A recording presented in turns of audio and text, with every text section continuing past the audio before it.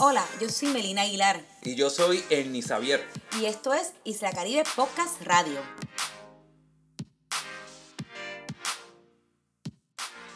Estamos muy emocionados como siempre.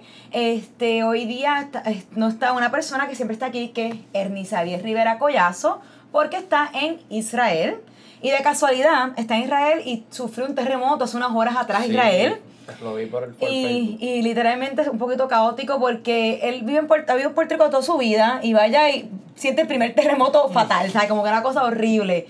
Y acaba de llegar ayer a Israel. Y pues ya que Ernie está afuera, aprovechamos esta ocasión para invitar a un gran amigo, a Gracias por la Cristian invitación. Diez Bien contento. Muro. Y ya invito a hablar un poco sobre Cristian. Pero primero que todo, estaba muy feliz de estar aquí porque hoy queremos hablar sobre viajes. Ya que Isla Caribe Podcast Radio, en realidad los temas que queremos tocar son viajes, cultura y turismo. Y siempre hemos hablado mucho de turismo, de cultura, pero hay que hablar sobre viajes porque yo soy una aficionada del viaje, soy mochilera. Hace tiempo que no viajo. Para mí no viajar cada semana es raro, porque yo estuve... Para mí era normal cada semana montarme un avión e irme. Pero ahora tenemos a Cristian, que es de Ponce también y también es un viajero fanático.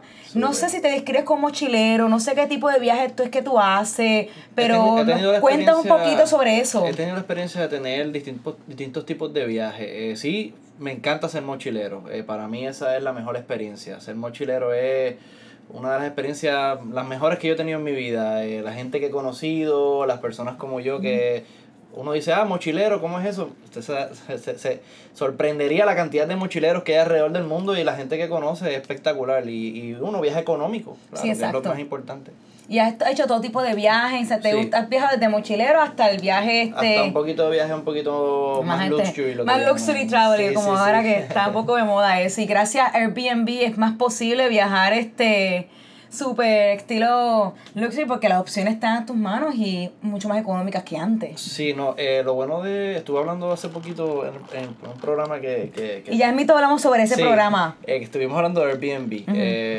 Airbnb se ha quedado bastante con el mercado, pero no en todos los países. Hay unos países que incluso mucha gente me pregunta, ¿es mejor quedarme en Airbnb? ¿Es mejor quedarme en hoteles? Y yo digo, bueno, en realidad los Airbnb tienen buenas localizaciones, pero hay algunos países donde los hoteles incluso son más económicos que los Airbnb. Está pasando, ¿y eso siempre ha sido así o es algo que está pasando en respuesta a Airbnb? Siempre ha sido así.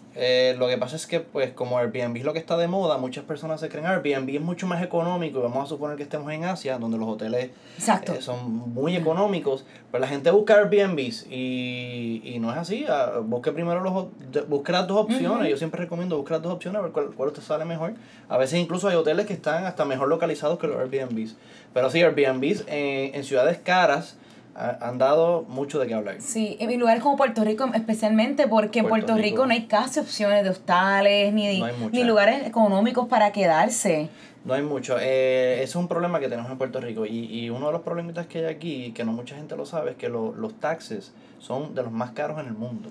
Entonces, En general, ok. Entonces un hotel te puede costar a lo mejor $160 la noche, pero cuando suben los taxes te puede trepar a 250 y uno dice, ¿cuánto? $100 más, $90 más, ¿cómo es eso? Pues sí, es muy lamentable. Por eso es que los Airbnb en Puerto Rico, en el caso de Puerto Rico específicamente, son mejores en muchos de los casos. Excelente. Y ya invito a entrar más a ese tema de Airbnb, pero antes queremos conocer un poquito del trasfondo de Cristian, también el mío, porque dije que vamos a hablar de viaje y vamos a hacer muchas preguntas así, un poquito al garete. Si tienen algunas preguntas nos pueden escribir también en Facebook porque las vamos a contestar.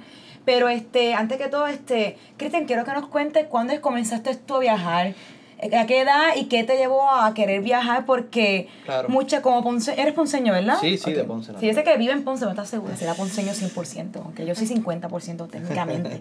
Pero ¿qué te llevó a viajar? Porque creo que en nuestro círculo acá muy pocas veces conocemos gente que viaja frecuentemente. Sí. Usualmente cuando al viaje todavía se ve como algo que hay que tener muchísimo dinero, algo que hace maybe en familia. Hay muchos ¿Qué factores. Te llevó a viajar hay muchos factores y lo primero que me identifico, porque yo estuve en esa posición, una de las primeras cosas que uno empieza a cuestionarse es muy caro, es peligroso, estoy en mi comfort zone, debo salir de ese comfort zone, y un sinnúmero de preguntas que incluso a veces a mí me paran en la calle y todavía me las hacen y yo les digo, hay que atreverse. Yo siempre viajé con mi familia y es un tipo de viaje obviamente familiar que es muy diferente al mochilero. En el caso mío, pues íbamos podíamos ir a Europa, podíamos ir a distintos países, pero es en familia y uno siente la seguridad de que, bueno, pues los papás de uno podían pagar y pues todo este tipo de costos. Pero en el 2013 me encontraba ya yo me había graduado del bachillerato, estaba haciendo mi maestría y decidí junto con mi novia Susana, está detrás de la escena. Puede ser que se una en cualquier momento, sí, Susana, pero está aquí detrás de la cámara y ellas también viajan juntos mucho, que ya invito a hacer una conversación y Susana es otra viajera como fanática, viajera fanática. En el 2013 pues decidimos terminar la maestría en España. Y ¿eso fue un programa de un año, un semestre? Fue un programa de un año, correcto. En Navarra, en la ciudad de Pamplona. Claro. Me encantó esta ciudad, que no es una ciudad grande como decir Barcelona o Madrid, como todo el mundo se va, porque me dio la oportunidad de conocer unos pueblitos que están cerca del área de Navarra, que son pueblitos que si tú vas a las ciudades grandes en los países no conoces. Y pues al quedarme en este pueblito pude conocer muchos pueblitos que son encantadores, hermosos, que tienen mucho para ofrecer, son ricos en cultura, como es el caso de Puerto Rico, que en Ponce no muchas personas nos visitan, se quedan en el área de San Juan. Pues así mismo me ocurrió. Y de ahí dije, wow, vamos a empezar a viajar y nos hicimos, como quien dice, expertos, buscando pasajes, buscando hostales, buscando hoteles, buscando Airbnbs, cómo salíamos mejor, si en tren, si en avión, y pues básicamente nos hicimos expertos y decidimos viajar y por ahí. Y uno aprende haciéndolo, que mucha gente le teme a veces a viajar, pero es que a veces hay que tirarse. Yo me acuerdo la primera vez que me puse una mochila y me fui por el mundo, y al principio fue con gente, y luego dije, ya es hora de hacerlo sola. Y yo soy la mochilera extrema de que a mí me gusta comprar el pasaje y llegar y figure it out cuando llegué. No sé si ustedes son iguales, pero yo soy de que yo literalmente me voy de viaje y voy a leer información sobre el país, me llevo un libro sobre el país, pero no me gusta planear nada excepto llegar y seguirlo por arriba. De hecho, son una de las ventajas de quedarse en los hostales o en los hoteles, que todo el mundo va con la misma idea. Si uno se queda en un Airbnb, a lo mejor se queda en un cuarto solo, se encierra, no sabe qué hacer. Más sin embargo, los hostales, nosotros que hemos hecho muchísimas amistades, ahí mismo ellos empiezan, mira, tenemos los mismos intereses, vamos a ir a tal sitio, ¿quieren venir? Nosotros sí, vamos. Mira, y hay para hacer esto de noche, pues vamos para allá.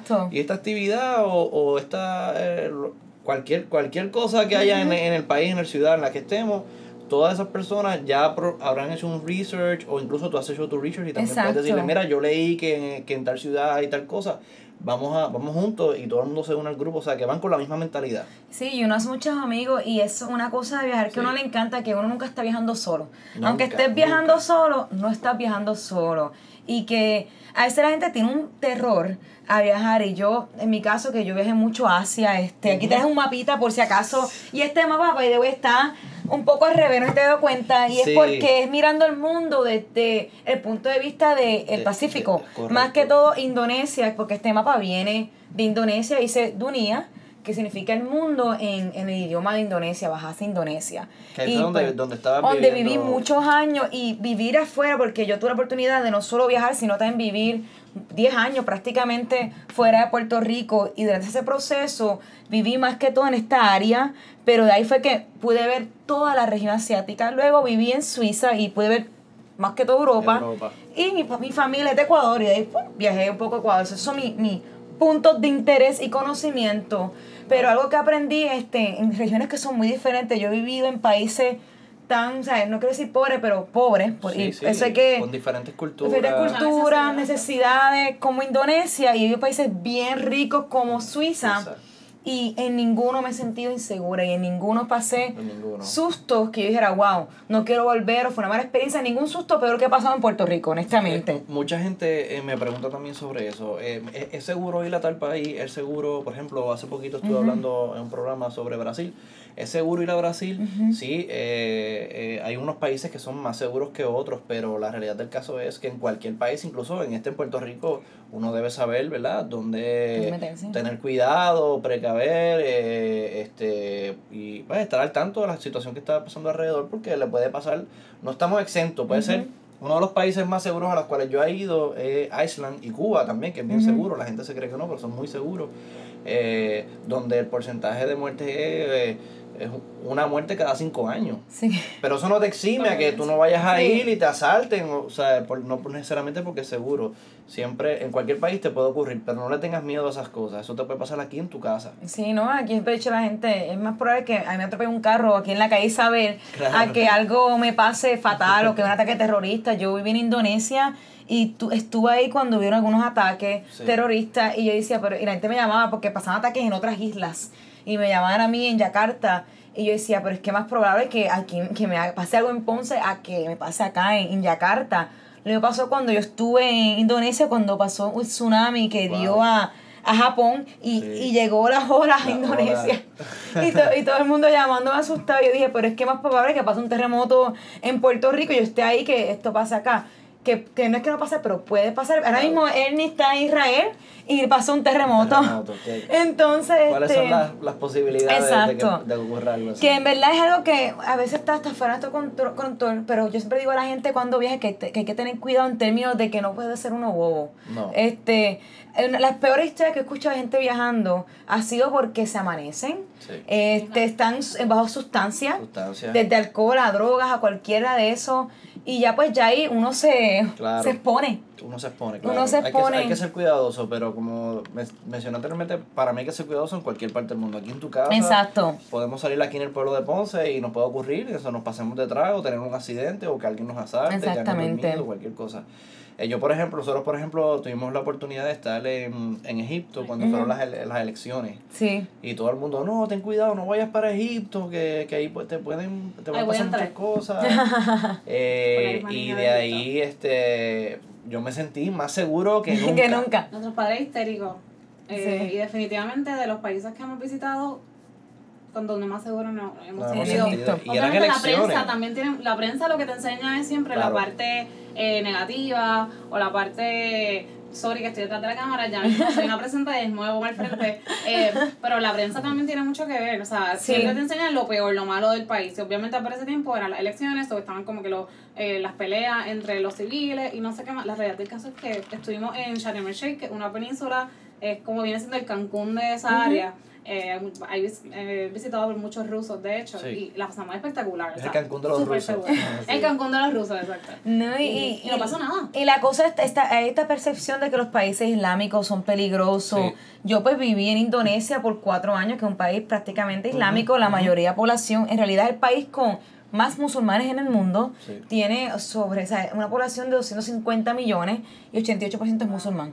Entonces, es un país que la gente dice, ten cuidado, pero honestamente yo nunca tan segura como estuve en Indonesia. Para ser, repito, un país que no tiene muchos recursos, nunca, lo peor que me pasó fue, me iba una persona, ese pickpocketing, que te quiere robar cositas en la cartera. Los carteristas, eso los hay en Roma incluso. Eso lo hay en todos lados. En Francia, en París, que uno dice, París, Roma, los hay ahí también. Y cuando me hacían daño, que me robaban a lo mejor algo, era porque no estaba pendiente de que en realidad uno tiene que ser bien consciente y también ser bien consciente de su entorno y todo lo que está alrededor y tener mucho cuidado. Pero eso fue más o menos mi experiencia allá. Y para continuar con el tema, ¿a cuántos países has viajado hasta ahora, Cristian? Tenemos 82 países. ¿82 países juntos? Sí. Oye, que ella está detrás de la cámara, pronto va a venir. Está un poco tímida, me dijo, pero en el podcast se va a escuchar súper bien, por lo menos porque está ahí cerquita. Sí, pero, de hecho, nosotros cruzamos frontera cuando estuvimos básicamente en esta área de aquí, que es casi donde pasa el canal de Suez. Nosotros cruzamos frontera con Israel y después cruzamos fronteras con Jordania caminando. Sí, y sí, no te voy a decir que el ambiente fue un poco tenso porque uno, como bien sabe, entre fronteras siempre hay el ejército está cuidando la frontera y hay armamento, armas largas, tanques de guerra, pero en ningún momento uno siente temor de que de que va a haber un conflicto entre varias fronteras y pues uno salga, ¿verdad?, lesionado o algo o ocurra una desgracia. Exacto, y a mí lo que pasó, yo en realidad la frontera más cercana que estuve fue la frontera de la isla de Timor y Timor-Leste. Un poco aquí de historia y trasfondo, mucha gente me ha preguntado si yo he ido a Timor-Leste, que es Timor del Este, que es una de las naciones más nuevas del mundo, nació en realidad en el año 2000. Y Timor-Leste, así como se dice pues en el idioma de ellos, en portugués, que tiene un portugués criol, ¿verdad? Una mezcla ahí poco interesante. Timor es parte de la isla de Timor. Timor significa este en indonesio. Wow. Eso es como el Sahara Desert, que significa desert, Sahara significa desert, exacto. Desierto. Técnicamente está diciendo Sahara, desierto, si se traduce. En otros idiomas. Pero exacto. Obviamente. Pero ¿qué pasa con Timor-Leste? Timor significa y Leste significa este. Está diciendo este, porque es prácticamente una isla que queda muy al este de Indonesia. Y estamos en la parte este de esta isla que queda al este de Indonesia. Y por eso se conoce como Timor-Leste. Qué interesante. Nunca pude cruzar la frontera porque si la cruzaban me podían llevar y es un revolú porque Timor-Leste es una isla que tiene un cantito en Indonesia. Es es una isla que está dividida en dos, pero en esa mitad un pedazo de ella está en el lado de Indonesia. Y yo estaba en la frontera con el pedazo que está en Indonesia.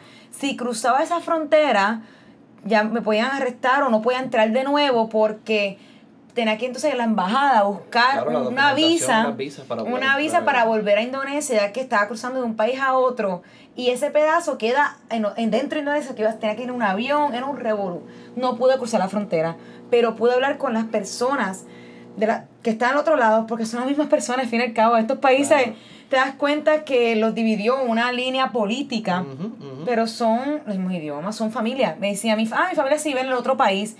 Y porque ahora somos dos países, no nos podemos ver porque si nos vemos ya tenemos que buscar la visa. Claro. Todavía hay problemas entre Timor, Indonesia y Timor-Leste, el país. Correcto. Por lo violento que fue la separación. Fue una historia bastante triste. Ahí está una canción de Shakira que canta sobre este caso porque fue una separación muy triste. Indonesia es un país de 15,000 islas.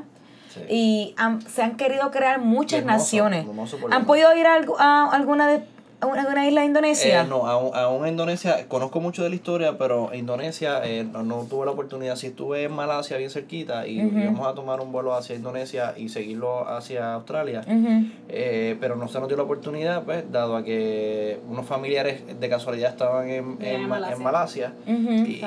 Exacto, y fuimos a la isla de Penang. Sí, claro, he ido a Penang, que es bastante China correcto. Y pues decidimos el nombre en inglés es de Penang, tiene un nombre en inglés que es más famoso ese, y se me fue de la cabeza. Pude ir a Penang. Sí, lo sé, pero bien hermoso. De hecho, Penang es hermoso, una islita de Malasia. Pero sí, es el mismo caso que ocurre básicamente entre Israel y por ejemplo, Belén. Nosotros cruzamos esa fronterita que Belén básicamente está amurallado, Jerusalén los ha marginado. Y es bien triste porque hay familias que ya están al otro lado de la muralla que no pueden cruzar. Exacto. A ver a sus propios familiares, a sus primos, a sus abuelos tal vez. Y es muy triste, pero en ese caso sí uno puede cruzar sin necesidad de visa. En el caso de nosotros, ¿verdad? Los que ¿Y los locales? Los locales no pueden cruzar. Son de los turistas. Solamente los turistas, bueno, dependiendo de la visa que tenga. En el caso de nosotros que tenemos la visa americana, pues sí podíamos cruzar el pasaporte americano. Y sobre eso hablaré un poquito más. Sé que Ernie le va a dar bien duro el tema de Israel y Palestina y Jordania, porque él está haciendo ese viaje ahora mismo. Jordania es hermoso, pero es increíble. Una de las 7 maravillas del mundo está en Jordania, que es Petra, y Petra a mí me sorprendió muchísimo. Petra, sí. Petra está en mi lista porque yo sí quiero verlas todas en los próximos 5 años y Petra está ahí como que coming soon porque él tiene la dicha de evitar muchas de ellas. Creo que hemos evitado casi las mismas en realidad desde la Gran Muralla China, que está en esta región, que es sobre 1,000 millas. 1,000 millas. De largo. Imagínense, en Puerto Rico es como ni 100, no llega ni 100 de largo. Sí, dicen 100 por 35. Sí, pero no llega, no creo que ni a 100. No llega a 100. Está hablando de 1,000 millas de largo. yo tuve la oportunidad de ir para allá cuando cumplí 21 años, a la parte que es la menos visitada, porque esta casa Encanto. Nosotros cruzamos de la más visitada a la menos visitada, sí. y me impresionó más la menos visitada. Sí, una cosa bella. Porque la más visitada la tienen arreglada y se ve bien moderna. La menos visitada, hay que subir, escalar, hay que escalar, a veces pierde, te puedes caer de rico. Te puedes caer porque no hay orillas, básicamente. No tuve la oportunidad de ir a la que está pegadita al mar. Esa área pues no la pudimos visitar, pero está en el bucket list así cuando regresemos a... Sí, de esa no he ido tampoco yo. O sea, antes tuve la oportunidad de la que está medio arruinada, que todo el mundo dijo, ve para allá porque hay menos turistas. Sí. Y yo quería hacer algo bien especial para mi cumpleaños y fui para allá y eso es una historia muy chistosa porque yo no hablo chino y yo me negaba a tomar un tour. Yo quería llegar allá a mis propias maneras y tenía como 20 pesos en el bolsillo. O sea, yo me fui bien pelada porque viajar no es muy caro. Y literalmente llegué allá, no sé cómo, de regreso me querían cobrar un precio que tenía a ese momento 5 pesos en el bolsillo. Y lo negociaste. Tuve que negociar en chino, no sé cómo, o sea, no sé decir los 5 números. Y peleando, el chino muy enojado conmigo me regresó y luego no tenía teléfono y no encontré a mi amigo cuando llegué a Pekín, que es una ciudad más grande del mundo. Fue un relajo. Pero me la experiencia, y eso lo veo viajar, son historias que esa es la historia quedan para... Eso es lo que nos hace revivir todos esos momentos. Quedan para la historia. Y hablando de historias así absurdas, ¿qué historias tienes que, en verdad, una cosa loca, absurda o...? Tengo muchas, una pero la mejor... yéndome por la línea de los chinos, que no quiero, ¿verdad? Son excelentes. Gente increíble. Buenísima. Muy amable. Y hay que entender, una cosita, un paréntesis que voy a hacer, hay que entender cuando viajamos que ellos tienen su propia cultura totalmente diferente a la de nosotros. Exacto. Y hay veces que nosotros no la entendemos y por eso como que nos molestamos y decimos, que los chinos, que esto, que lo otro. Pero pues en esta ocasión compartí en mi primera experiencia en un hostal, de hecho fue nuestra primera experiencia. Yo decía, por favor, que no nos toque con unas personas que, ¿verdad? Que sean chinos, porque pues uno tenía ese prejuicio de que... y dio la casualidad que nos tocó con 2. Ahora mismo son los viajeros más importantes del mundo. Sí. Y ahorita quiero hablar sobre los chinos en el mundo, pero continúa. Sí, súper buena gente. Eran chulísimos. Sí, de verdad que sí. Súper buena gente, tremendas personas. Pero pues tienen sus costumbres y sus costumbres eran muy sucios. Vamos a ponerlo de esa forma. Y el baño era una cosa que uno que es un poquito piqui aquí como puertorriqueño, pero imagínate la primera experiencia, porque ya yo estoy curado de espanto, ya yo puedo ver lo que sea, incluso después que nosotros visitamos India, que incluso es hasta peor que China en ese aspecto. Sí, India, he escuchado que un poco... Es el único país que no he visitado porque todo el mundo me dice que es muy fuerte. Es fuerte, es muy fuerte. Y yo he viajado a Burma, que Burma, ¿qué se dice en español correctamente? Myanmar, Burma, que este país muy fascinante, y la gente que venía de India me decía, Burmania es una belleza y una decencia comparada a la India, que estoy loca por ir a la India. Incluso Nepal, que queda al norte, es igual. Uno va a Nepal a primera instancia si no ha ido a India y uno dice, wow, qué feo. Qué cosa, no estoy acostumbrado a este tipo de costumbres de estas personas que incluso lamentablemente van a la calle y hacen sus necesidades ahí en la calle y tiran la basura en la calle, pero India es mucho peor. Sí, he escuchado eso, porque he ido a Nepal y Nepal me dejó bastante, o sea, unas cosas bellas que no ven pero me muero por ir a India. Pero India quiero ir con compañía. Hay que hacerlo. No es un país, yo he viajado mucho sola y la India no quiero ir sola. Pero nosotros llegamos con un pasaje de ida sin regreso. A la India. A la India. Y bueno, hicimos lo que ellos llaman el Golden Triangle, que es una de las rutas más importantes y más conocidas alrededor del mundo. Y sí, tienen muchísimas cosas hermosas, pero pues lamentablemente su cultura pues lo lleva a ser de una forma distinta a la de nosotros. Nosotros somos un poco más limpios, que nos gusta más la privacidad. Y algo que puedo decirles es que esto es un dato bien curioso. Si tienen planificado ir para India o para China, les recomiendo las mascarillas, porque la contaminación es tal que un día en India o en China es como fumar una cajetilla de cigarrillos. Exacto. Wow, entonces hay unas mascarillas que evitan, por lo menos, ¿verdad? No es que... Un poco de control. Y no es tabú usarla. Mucha gente está aquí, cuando te ven con una mascarilla te asusta y dice, está enfermo, algo grave. Allá es normal. Es normal caminar con una mascarilla en la cara. Yo en Indonesia, que podía trabajar en mi oficina, era normal ver los empleados con mascarilla, porque tenía una tos pequeña. Que yo me acuerdo que tenía una tos pequeña y yo no ponía mascarilla porque me sentía que me iba a morir. O sea, como que para mí una mascarilla es símbolo de que estoy en una enfermedad crítica. Sí, y todo el mundo me decía, ponte mascarilla, o sea, una puerca. O sea, yo era la puerca, literalmente, porque para mí era raro el concepto de ponerse una mascarilla porque tiene una pequeña tos. O sea, aquí es como que una mascarilla no es normal que tenga una tos, se ponga una mascarilla. Sí, pero ahí aunque debería ser, todo el mundo debería usar una mascarilla porque te proteges un poco y enferma menos a los demás. Claro que sí. Pero que lo que no te deje terminar la historia, perdóname, la historia de los chinos. Bueno, pues, ya se podrán imaginar ustedes las cosas que hicieron y no sé si, ¿verdad?, pueda decir esto aquí, pero... Fue un desastre. Fue un desastre, vamos a ponerlo de esa forma. Y fue la primera experiencia que ya uno está, acá lamentablemente en esta parte del mundo, ya uno tiene una idea de que, un hostal eso es un cucarachero, como decimos acá. Sí. Pero realmente cuando uno va conociendo, uno se da cuenta que a veces hay hostales que son hasta mejores que hoteles. Sí. Es la realidad. Pero como era la primera vez, ya íbamos como un poco, o sea, como que con esa idea, yo tuve esa experiencia en México, mi primer hostal. Y con cucarachero, y después cambió la mentalidad. Exacto, ya cuando dice, pero esto no es tan malo. Y sí, uno siempre está como que no importa de verdad de qué parte del mundo sea la persona que te toque compartir el cuarto, uno siempre está rogando como que por favor que sean limpios. Es lo único que uno pide. Si el baño se va a compartir, siempre y cuando sean limpios, eso es lo único que importa. Sí, yo siempre pido que no ronquen, ese es mi deseo. Yo siempre llevo los earplugs, por eso mismo. Yo digo no ronquen, por favor, ese es mi único deseo. De hecho, nosotros tuvimos la oportunidad de quedarnos en un hostal en Berlín o sea, yo también tuve la misma oportunidad. Le daba 20 patadas a cualquier hotel 3 estrellas y súper económico, una cosa súper limpio, o sea, espectacular, sí. Y también hemos estado en hostales donde hemos dormido con 30 personas. Sí, yo igual. En Singapur y Singapur por lo menos limpio, que imagino que estuvo bien controlado ese hostal entre todo el caos. Yo tuve esa experiencia en Malasia. Tan limpio que, y esto otro de los ¿verdad? De las cositas que yo recomiendo antes de ir a un país es conocer las leyes locas que tienen muchos países. Y en Singapur una de las leyes es que no puedes masticar chicle. Porque bueno, uno coge el chicle, yo no lo hago por los animales, pero hay gente que los tira en el piso y después ellos tienen que estar limpiando eso y pues tienen una ley donde no puedes estar comiendo chicle, así que... Y Singapur es uno de los temas que yo quiero dedicarle realmente un podcast completo porque es un país que estuve 9 veces la oportunidad de ir, ya que vivía en Yakarta y Yakarta está ni a 2 horas de vuelo a un vuelo que costaba $20. $20. O sea, literalmente un vuelo de Yakarta a Singapur era $20 y yo pues pude ir muchas veces. Honestamente no soy fanática del lugar porque era muy limpio para mí. Sí. Yo soy bien del caos, me encantan los países caóticos, por eso creo que estoy tranquila en Ponce y en Puerto Rico. Cosmopolitano también. Sí, es caro, es muy cosmopolitano. O sea, exacto, pero es un país que literalmente se copió del modelo de desarrollo de Puerto Rico.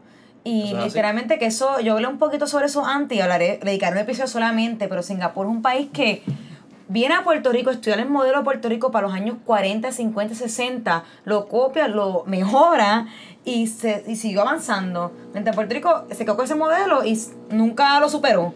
Que era un modelo diseñado por un ponceño que fue Teodoro Moscoso. O sea, sí, pero lo que ocurre es que ellos no tan solo se aprovechan, es que esos países están en un pleno crecimiento y se están haciendo ricos. Sí, y un control de gobierno bien fuerte. Sí, es fuerte. Bien fuerte. Yo estoy loca porque venga un amigo mío de allá para acá porque yo tuve la oportunidad de tener muchas amistades internacionales en Puerto Rico durante los años que fue 2007, 2008, 2009, porque estaba en Estados Unidos y me los traje todos para acá para Spring Break, verano. Pero estoy loca para traer uno al podcast porque la perspectiva de una persona de Singapur es bien fascinante porque muchos de ellos dicen, en mi país tenemos a veces hasta una semidictadura porque un gobierno bastante fuerte y controlado, pero estamos agradecidos porque tenemos ley y orden y todo el mundo tiene trabajo y que hay una estabilidad.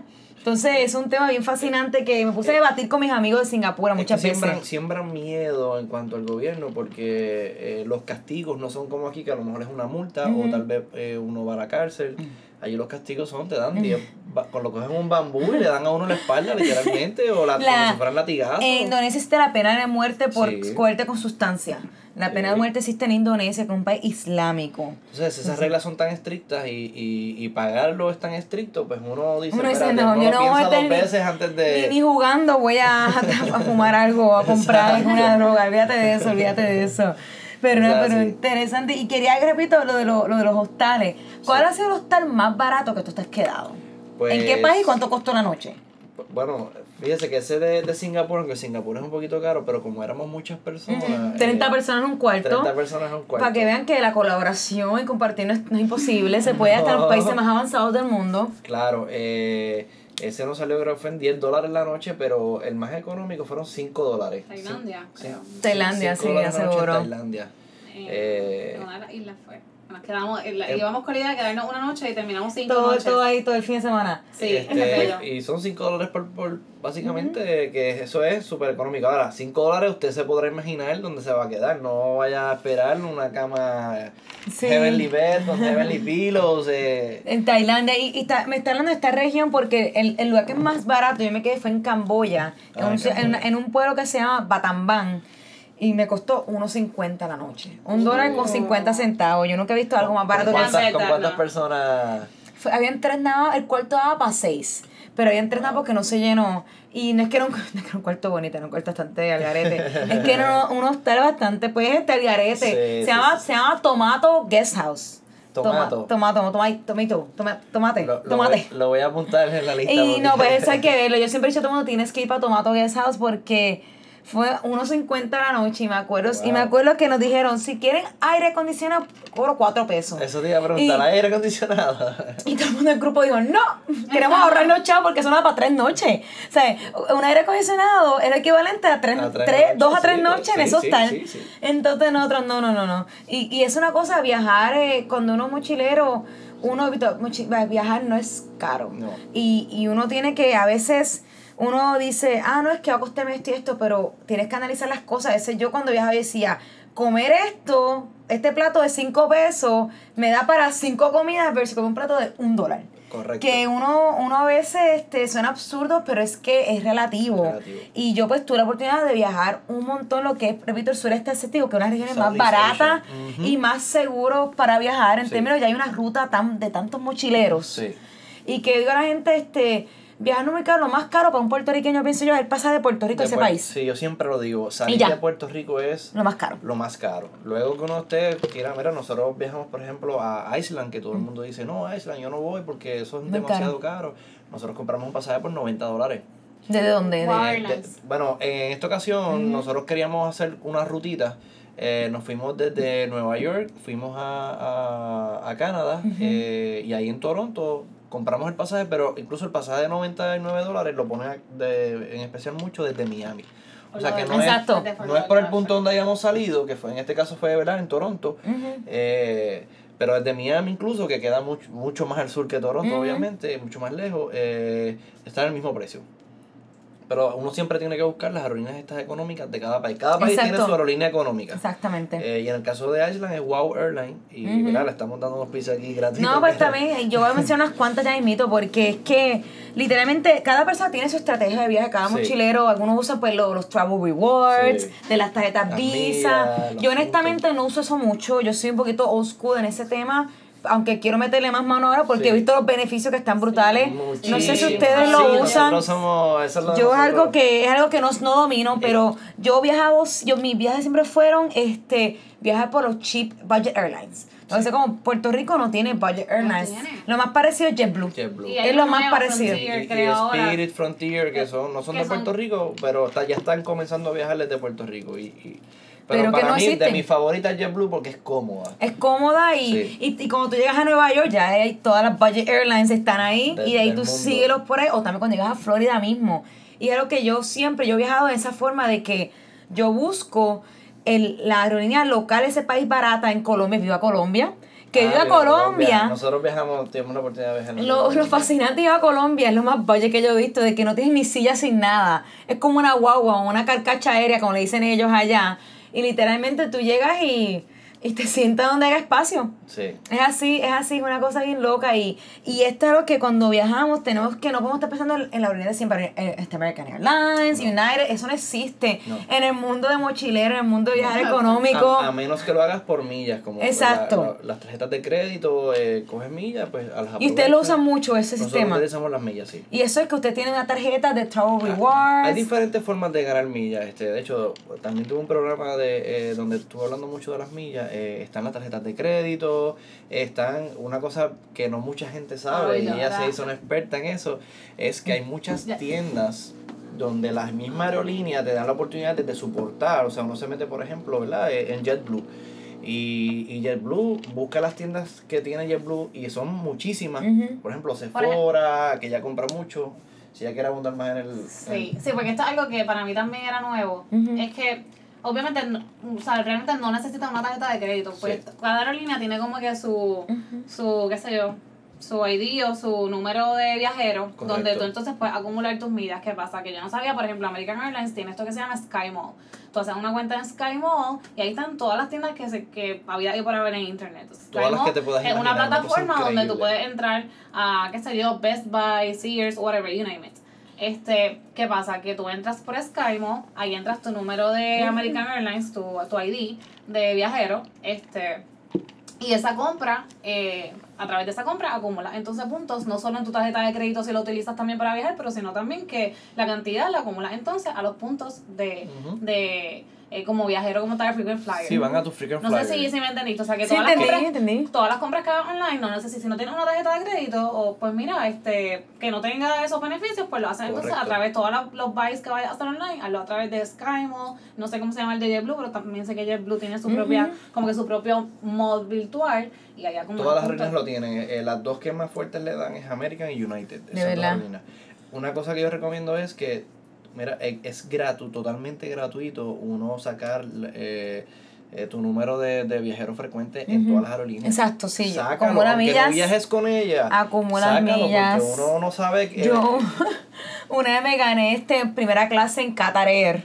Por simplemente sacar de que literalmente yo cuando llegué a ese avión, un vuelo de como 15 horas que iba a montarme, y estaba hablando con Ernie, que de casualidad sobre esto, porque como él se iba de viaje, todo el mundo decía, wow, va a estar 8 horas en un avión. Y yo, 8 horas, eso dormir, eso es un sueño normal. O sea, yo he hecho como 18 horas, ha sido el máximo que he hecho. Yo también, 18. Y a mí me encanta viajar. A mí yo creo que, porque ves películas, tiene un tiempo que nadie te molesta, no puedes trabajar mucho porque no hay internet. Entonces, haces otros trabajos. Hay unas reuniones que ya están, de hecho, ofreciendo internet, pero no necesaramente es así. Te voy a hacer, ¿verdad? Perdón que te interrumpa. Sí. Nosotros tuvimos un vuelo de Dubái a Nueva York. Fueron 15 horas y media. Y uno dice, excelente, vamos a dormir porque los asientos son súper cómodos. La clase económica es súper cómoda. Tuvimos, por decirlo así, no sé si decir la bendición, de que en la parte de al frente había un niño que su papá se quedó totalmente dormido y el niño nos tiraba cosas, nos cambiaba los canales, brincaba para que a veces hay mala suerte. Y no pudimos dormir ni 5 minutos. Digo, lo disfrutamos porque realmente terminamos jugando con él. Era como que, ¿sabes qué? Pues entonces vente con nosotros, Just Play, vamos a jugar. Pero no dejó descansar para nada, fíjate de eso. Cuando llegamos, le sumamos el jet lag a eso, llegamos muertos. No, pues yo tengo suerte, aunque claro, me toca la experiencia de tener un alcohólico al lado, tiene de todo un poco, pero en un viaje de esos por las millas, por registrarse para las millas, me mudaron a primera clase en Qatar Air, no es cualquier cosa. Es una cosa es una de que yo no puedo dormir porque yo quería probar todo el menú de comida, que es comida 5 estrellas. Y pues literalmente llegué como enferma a Nueva York porque comí todo lo que había en el avión. Llegué explotada, pero es algo que no pierdan la oportunidad de registrarse para todas estas cosas. Si usted compra mucho online, si usted tiene una tarjeta de Visa, busquen los Travel Rewards. Y cuando viajen, úsenlo, pero también busquen las aerolíneas económicas. Busquen, porque hay tantas formas de que yo viajé al mundo y que estaba, yo me acuerdo que especialmente sureste asiático, yo estaba por semana menos $100. Por lo económico que era. Esa es una de las áreas más económicas. Más económicas, claro. La otra más económica que yo siempre digo es África. ¿Has viajado a África a varios lugares? Sí. Porque yo África no conozco muy bien. De hecho, vamos a ir pronto a hacer una buena expedición por básicamente toda África. Sí. Pero África, aunque es prácticamente igual de económico que Asia, pero es un poquito más peligroso. Un poquito más peligroso el aspecto. Las aerolíneas no son tan sofisticadas, son muchas avionetas, hay mucha guerra interna, ahí sí puedo decir, ¿verdad? Sí, más complejo. Que es un poquito más complicado, pero si uno traza bien su ruta y uno pues, ¿verdad? se organiza bien, puede hacerlo sin ningún tipo de problema. Al igual que hace Estados Unidos, Canadá y Australia, cualquier país que uno diga, ese país es bastante seguro.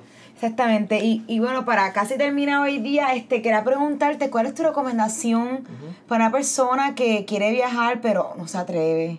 ¿Y cómo puede comenzar? Yo siempre digo, tienes que hacerlo, tienes que atreverte, tienes que coger un día, y yo voy a dar un ejemplo mío y de mi novia. Nosotros cogimos un día un miércoles, nunca me voy a olvidar que fue miércoles, y compramos un pasaje de ida. Y fue para China y dijimos, nos vamos. Y así mismo fue, nos fuimos. O sea, hay que atreverse. Y mira, yo busqué muchos videos de YouTube, muchos videos en las diferentes redes sociales, muchas personas que ya tenían el expertise que yo no tenía en ese momento. Y les preguntaba, nos pueden preguntar cómo te pueden escribir a ti, me pueden escribir a mí o a Susana. Con mucho gusto nosotros estuvimos en la posición de muchos viajeros que no se atreven todavía. Exacto. Y lo hicimos. Nos hacen cualquier pregunta que nosotros le vamos a decir cómo hacerlo, qué truquitos hacerlo. Pero lo primero es atreverse. Tienes que salir de tu comfort zone y decir, ok, vámonos, voy a comprar el pasaje, este es mi destino, siempre ha sido mi sueño, let's do it. Mucha gente lo ha hecho. Y tirarte la... Bueno, continúa. No, pero en la misma línea de Cristian, por ejemplo, obviamente es importante tener en cuenta si necesitas la visa, porque para China se necesita visa. Que sí compramos el ticket, pero habíamos hecho ya la gestión de haber pedido las visas con anticipación, porque a veces tardan un poco. Pero realmente si lo piensas mucho, no lo vas a hacer. Ya si tienes las visas, mira, comprar tickets y that's it. Como que si lo piensas mucho, you're not gonna do it. Yo sí recomiendo viajar al país que tengas la visa. La primera vez por lo menos. Comenzar con destinos que son un poquito más cerca, comenzar con México, que es un destino que tiene mucho por ofrecer. Exacto. Es bien económico y es bastante seguro y queda cerquita y hablan el idioma de uno, que es el español. Comenzar con países como por ejemplo Colombia, Perú, que no requieren visa para nosotros y son países donde hablan tu lenguaje, donde se te va a hacer mucho más fácil la comunicación y por ahí uno va adquiriendo la experiencia. Y algo fascinante que tenemos en estas regiones que pues hablamos por Brasil y algunos países por aquí pequeñitos, el mismo idioma. Bueno, de toda esta región no entendemos. Sí. Y es algo que a mí sí me ha encantado porque viajando a esta región, que cada país es un diferente idioma. Hasta el mismo Indonesia, islitas cambian de idioma. Totalmente. Entonces, yo me acuerdo que cuando en Chile hay muchos dialectos. Yo a esta región, además de cambiar de moneda, tenía que cambiar de idioma. Y yo no es que hablo esos idiomas, pero si no, como que decir, bueno, todavía no entiendo. Literalmente era como que cuando yo viajé a Inglaterra, me acuerdo, yo estaba tan feliz. Porque yo hablo inglés, puedo comunicarme con la gente, me encanta este país.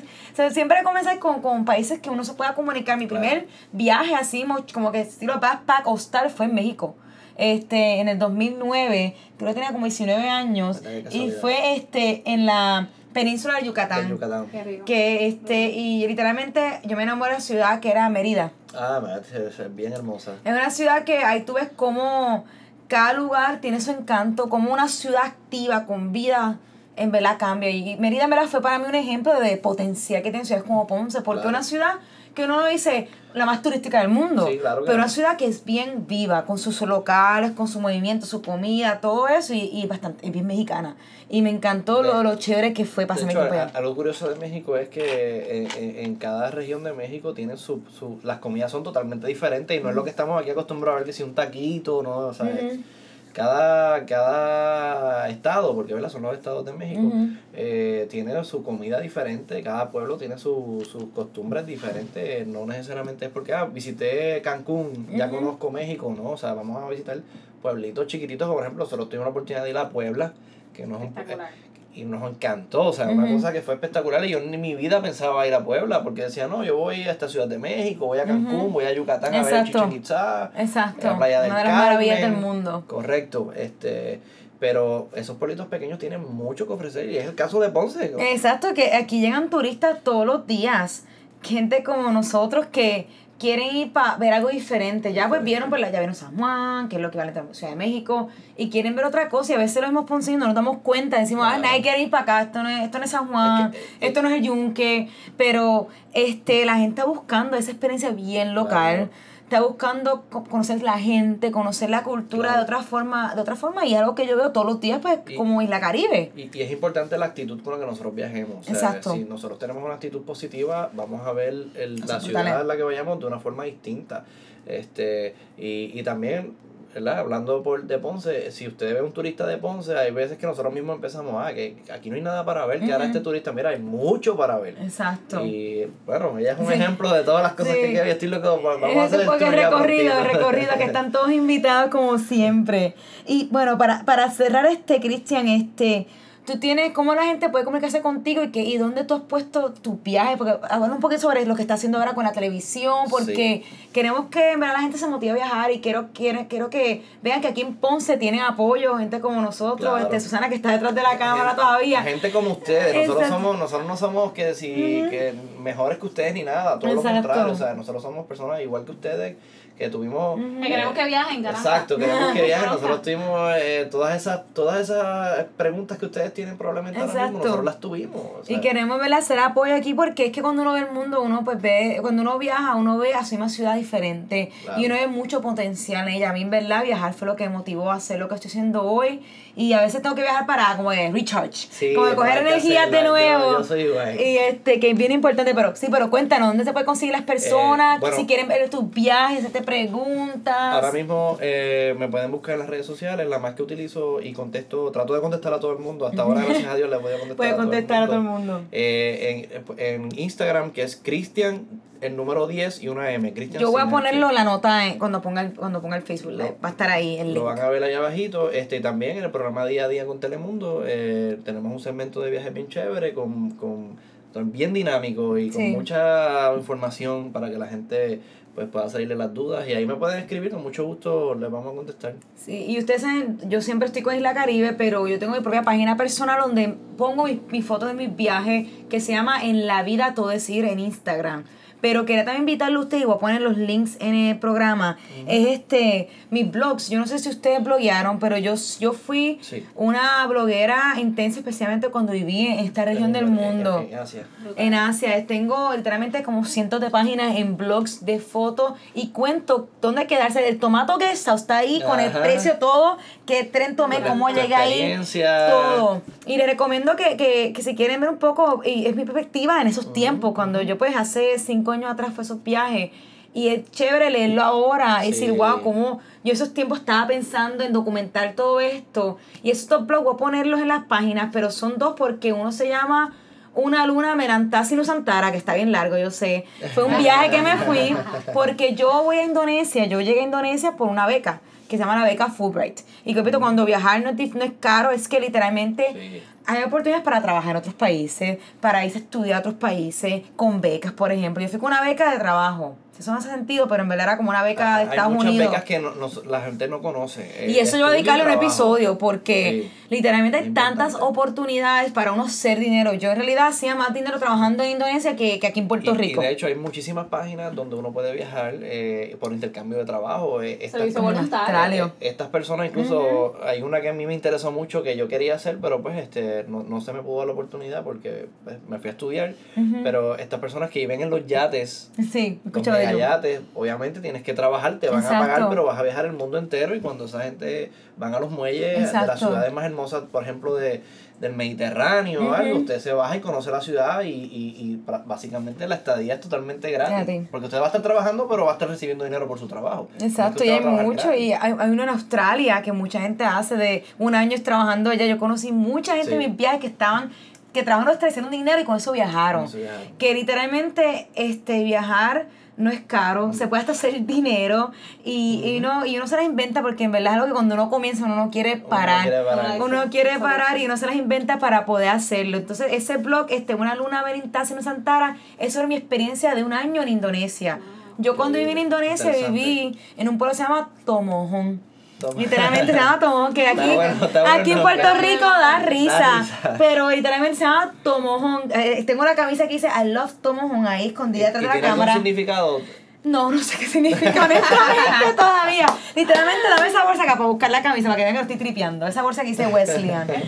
Sí, dame por aquí esa bolsita. Y yo pongo una foto en el podcast para que la gente pueda verla. Pues literalmente se llamaba Tomohon, y fui para allá con una beca. Y estuve allá un año, y ese blog, ahora sobre mi año en Tomohon, pero claro, como estuve trabajando, viajé todo Indonesia, son 15,000 islas. Viajé unas cuantas ciudades de Indonesia, unas cuantas islas de Indonesia. Entre ellas fui a visitar, ya me tengo que buscar la camisa, que tengo aquí como camisa de todos mis viajes, que siempre tengo conmigo, por eso tengo que enseñarlas. Una es, primero que todo, esta camisa, ahí se puede ver aquí, que dice I love Tomohon. Para que vean que no es un chiste, Tomohon queda en la isla de Sulawesi, en el norte. Una ciudad con un volcán. Hablando de volcán, ese volcán se activó unos meses después de yo irme y explotó. Pero nada pasó. Creo que murió una persona de corazón, sobre todo, que se asustó y por eso. Pero en ese proceso tuve la oportunidad de visitar a los orangutanes en la isla de Sumatra. Sí. Se encuentran en Sumatra y en Borneo. Tuve la oportunidad de coger orangutanes, un bebé orangután en mis brazos. Una experiencia como tomar un bebé. No he tenido esa experiencia. Porque uno siente las manitas, el corazón, toda la pipita, todo es como un bebé. Peludo, prácticamente un bebé peludo. Porque no se lo quiere llevar para la casa. Sí, una cosa bella. Y eso fue en la isla de Sumatra, en un lugar que se llama Bukit Lawang, que está aquí. Me encanta. Son unas cosas que los chéveres de Indonesia y poder hablar el idioma es que también pues te conecta a un nivel brutal. Pero que ese blog habla sobre esa experiencia en Indonesia. El otro blog que hice se llama En la vida todo es ir a tumblr.com. Es tan fácil como mi Instagram. Y esa era mi experiencia en toda Asia, incluyendo Indonesia, porque es cuando todavía estaba viviendo en Indonesia, pero ya no tenía la beca full, pero yo estaba trabajando full time en Yakarta. Y ahí hablo sobre mi experiencia, es que hablo sobre el Tomato Guest House, que fue $1.50, y todos los guest house que me quedé en los precios que eran 3, 4, 5 pesos, creo que el más caro para mí fue $9. Que Camboya, debo decir que me fascinó. Camboya es un país increíble. Sí, y el Angkor Wat, para mí, yo no sé cómo no es una de las maravillas del mundo. Que es increíble. Cuando no van, yo tuve la oportunidad de ir a Chichén Itzá en México, y después fui a Angkor Wat y yo dije, espérate. Con todo el respeto que se merece Chichén Itzá, Angkor Wat es Chichén Itzá un montón de veces. Sí. Pero también después ves Petra y tú dices, oh my God. Petra no he ido todavía. Todavía no he ido. Pero ¿cuál es de las que has visitado, cuál ha sido tu favorito? De las maravillas del mundo he visitado a Machu Picchu, Chichén Itzá, la Gran Muralla China. ¿Cuál me falta? Está el Taj Mahal, el Cristo Redentor. El Taj Mahal es muy bonito. Nosotros tuvimos la oportunidad de ir. Es hermoso. Es hermoso. Sí. Y la historia que hay detrás del Taj Mahal. Me quedó de romance, algo así, ¿verdad? Sí, he escuchado, no me acuerdo bien, pero escuché. La esposa del rey, el Taj Mahal es una tumba. Ajá. Que le hizo el rey a su esposa, que falleció. Y obviamente después el rey falleció y también están los dos enterrados ahí. Pero él la hizo cerquita de su castillo, de su palacio, para él todos los días recordarla. Desde uno cuando entra al palacio, que es uno de los museos, cuando uno va al cuarto de él tiene una vista directa hacia el Taj Mahal. Yo tengo esa foto, de hecho, en Instagram. Qué cosa loca. En el Instagram de Cristian 10M. Cristian sin H, el número 10 y una M. No, pues yo he ido, honestamente, el más que me fascinó fue Machu Picchu, pero fue porque fue el primer viaje que yo hice, tenía 15 años. Y impactó mi vida. O sea, Perú son muchas cosas que te encantan. El primero, el pueblito de Aguascalientes, que es muy lindo y muy pintoresco. Y después subirle esas vistas que desde el Machu Picchu hacia abajo, que es una cosa increíble. No. A mí el Machu Picchu fue lo que me dijo, yo determiné que iba a viajar el mundo. Cuando yo iba a viajar el mundo y un día iba a hacer la ruta del Inca. De ahí comenzó todo. Estoy loca por hacerlo. Hay muchos caminos en el mundo, bien interesantes. Eso es otro tema. Esos temas caminos por el mundo. Pero que sí que, para no hacer episodios más largos, como saben, pueden encontrarnos pues en la Caribe Caro PR. Si quieren más experiencias de viaje, en La Vida Todo es Ir en Instagram, en lavidatodesir.tumblr.com, para que puedan ver las experiencias por Asia. Claro. Cristian Muro, que tiene su página de Instagram. Y también, ¿quién más por ahí? Nada más algo por ahí que tengan de viaje y cosas así. Susana, la pueden ver tallada en mi página de Instagram. En la página de Instagram. Y pronto tenemos el canal de YouTube, así como vamos a estar dando nuestro blog de las experiencias en las que hemos tenido también en el mundo. Perfecto, pues muchas gracias, Cristian, muchas gracias a Utopía, que siempre da el espacio. Nuestra oficina está aquí, ellos por primera vez entraron. Sí, esto es un parque de bombas dentro de Utopía. Utopía, que también siempre nos da los tragos que tomamos aquí. Salud. Gracias, Utopía. Tienen que venir, me encanta esta tienda. Nos conocimos aquí. Sí, yo conocí también a Ernie aquí. Yo he conocido a literalmente todo el mundo en Utopía. Utopía es un ícono de Ponce. Utopía es un ícono de Ponce, eso que si quieren conocerme, lo aseguro, estoy aquí en Utopía y he conocido desde romance a amistades que quiero por vida. Entonces, muchas gracias siempre a Utopía, y ya saben, todos los miércoles estamos aquí en La Caribe Podcast Radio. La semana que viene Ernie no va a estar aquí, entonces tendré otro invitado, estaré yo hablando con ustedes sobre otro tema, porque hay mucho que hablar sobre viajes, turismo y cultura. muchas gracias a las personas que se unieron a nuestro recorrido hoy día. Fue un éxito, hablamos un poco sobre la cultura, historia y también sobre los presidentes de Estados Unidos que han estado en Ponce, porque siempre nos gusta dar un toque diferente al tour para que mucha gente se repite, ¿verdad? La persona que estuvo en el tour, una ya vino 4 veces y la otra vino 2 veces. Wow. Que hay gente que le gusta tanto que regresa. No, Clinton estuvo hace poquito. Estuvo en el parque de bomba, yo recuerdo. Clinton no todo el tour conmigo. También en los Simpsons otros días ahí en el parque de bomba. Pero que nos gusta siempre dar un toque diferente al tour. Ya pueden hacer en booking en nuestra página islacaribepr.com. Y cualquier pregunta, cualquier duda siempre pueden escribirnos, y yo o Ernie o cualquier persona, porque en verdad somos un equipo de personas detrás de Isla Caribe que amamos el turismo, vamos a Ponce y queremos trabajar por esta ciudad y también por la región sur. Bueno, pues, y atrévase a la gente, para que vean que había una persona atrás de las cámaras. Ella está ahí, no se puede ver aquí todavía, pero se puede ver ahí. Y porque en el podcast se va a escuchar bien ella, y nos va a poner la foto los tres para que puedan ver las caras permanentemente. Pues muchas gracias, Cristian. Gracias por cuando quieras, me encantó. Sí, y este viernes estaré en la televisión por primera vez, hablando sobre Isla Caribe. Voy a maquillarme y peinarme, algo que yo nunca hago en la vida.